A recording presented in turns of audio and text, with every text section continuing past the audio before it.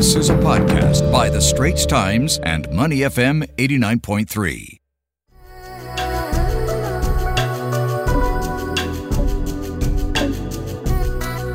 It's time to shine the spotlight on China. From the G7's attempt to compete with China's formidable Belt and Road Initiative to students in Beijing returning to school after 2 months of online learning, and of course Chinese President Xi Jinping taking a shot at the US and its allies over opposition to the war in Ukraine. Let's take a look at these headlines with the help of Tan Don Wei, China Bureau Chief for The Straits Times. Good morning, Don. Let's start off with the G7 group over the weekend announcing an attempt to compete with China's formidable Belt and Road Initiative by raising some 831 billion Sing dollars for global infrastructure programs in poor countries. Don, how has China reacted to this G7 announcement? How will this pledge counter China's Belt and Road Initiative? And why on earth does the G7 see a need to do so?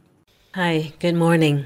China's foreign ministry yesterday took issue with the Belt and Road Initiative being described as a debt trap and accused the US of being the real creator of debt traps instead, with its expansionary monetary policy and financial practices.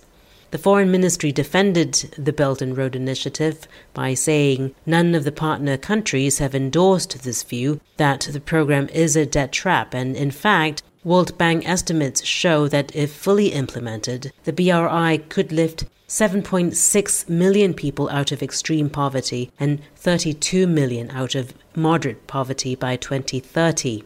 The US has said this G7 program will help poorer countries grow at a more sustainable pace instead of being saddled with Chinese loans, which they will have trouble repaying and hence be subjected to China's political influence. The money will be raised from both public and private investments, and Mr. Biden made it clear that it's not aid nor charity, but an investment that will yield returns for all parties involved.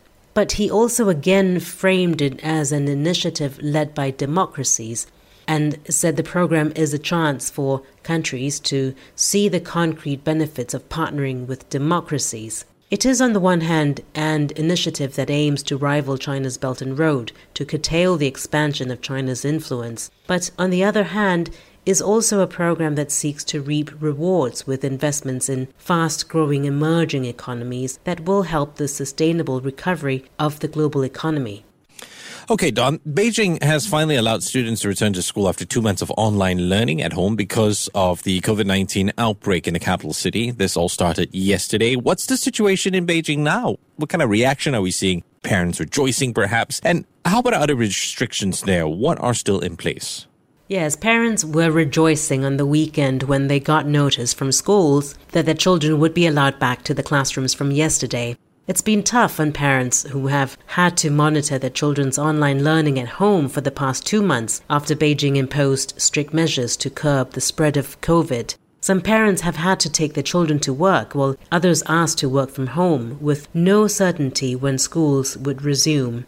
But other restrictions continue to be in place in Beijing. For instance, public venues and taxis and public transport still require proof of a negative COVID test taken within 72 hours. So we are all still testing once every 3 days. Bars are still shut after an outbreak happened in a bar in the popular Sanlitun area just days after some restrictions were lifted. And restaurants have to cap the number of diners at half their capacity.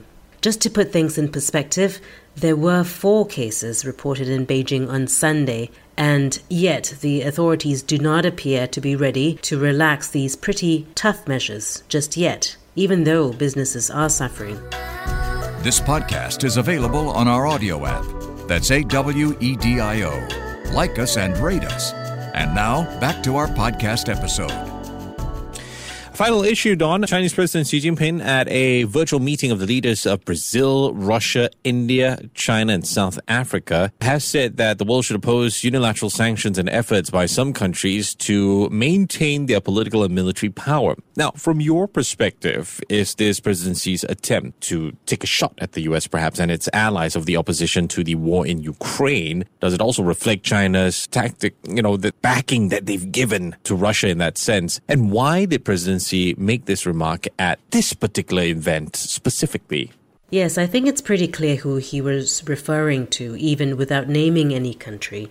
China has repeatedly objected to sanctions that have been imposed on Russia because of the Ukraine war, and it too has, time and again, blamed the US and NATO for their expansion and essentially backing Putin into a corner. At the BRICS summit, of which Russia is a part of, Mr. Xi had said that BRICS countries should support each other on issues concerning core interests, which could be interpreted as China backing Russia as it seeks to bolster alliances, just as the US has done. In fact, Chinese Foreign Minister Wang Yi has been pushing for the expansion of the BRICS grouping to include more countries. Mr. Xi's remarks at this summit is also an opportunity for China to oppose what the US has done and push back the current global order and advance its own vision of global governance.